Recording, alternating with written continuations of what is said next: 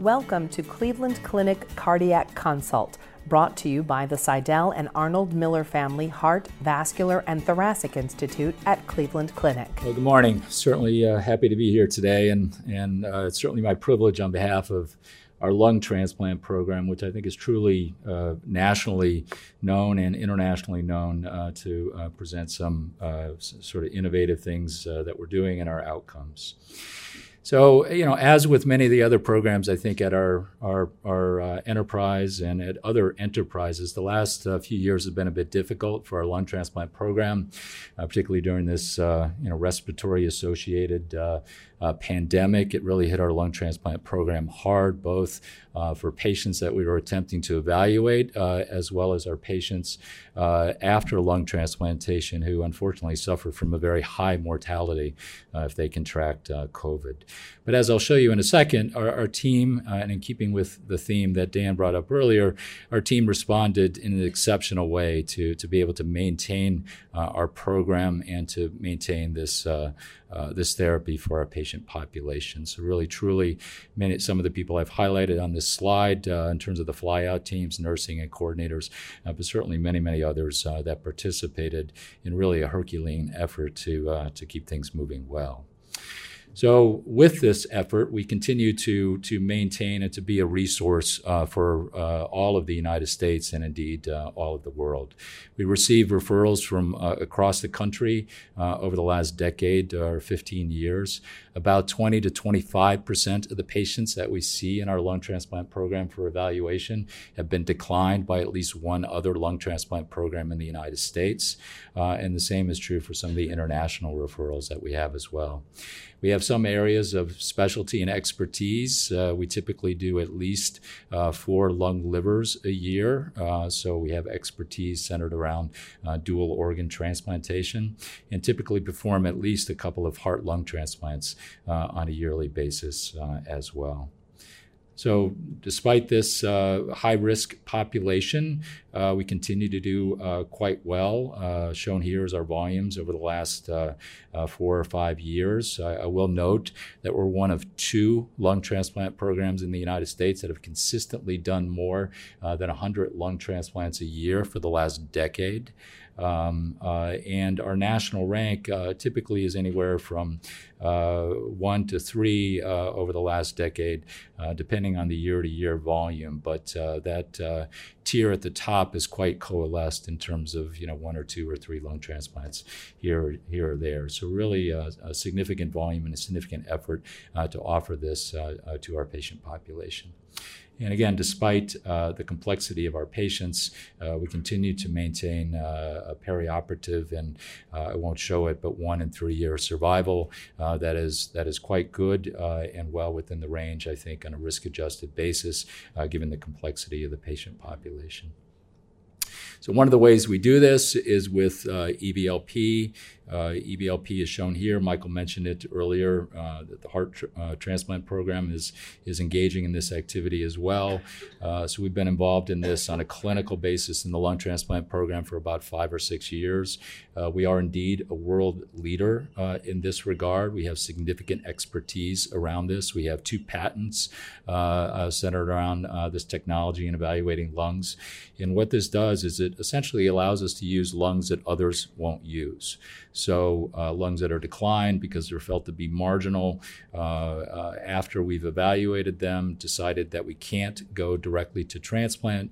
We use this technology to be able to evaluate them and indeed to make them better, so to improve the lung function so they're ultimately transplantable. And shown on the right side are some of the categories of lungs and reasons for decline by others that we've used.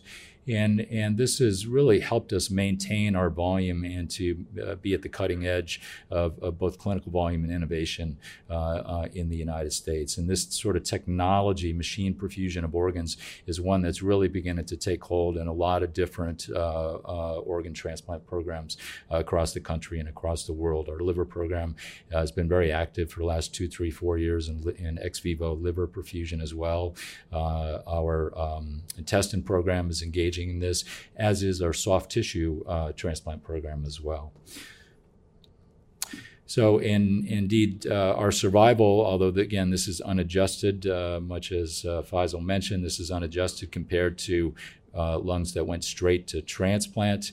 But overall, unadjusted survival is actually better with these marginal lungs that have undergone EVLP and evaluation than with lungs that we take straight to transplant.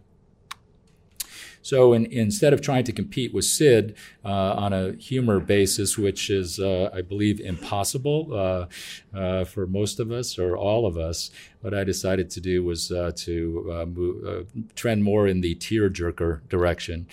So I wanted to highlight a patient I think that really exemplifies what we do, really the heart of our program, and how the team responds when they really need to. So this is JC, Mr.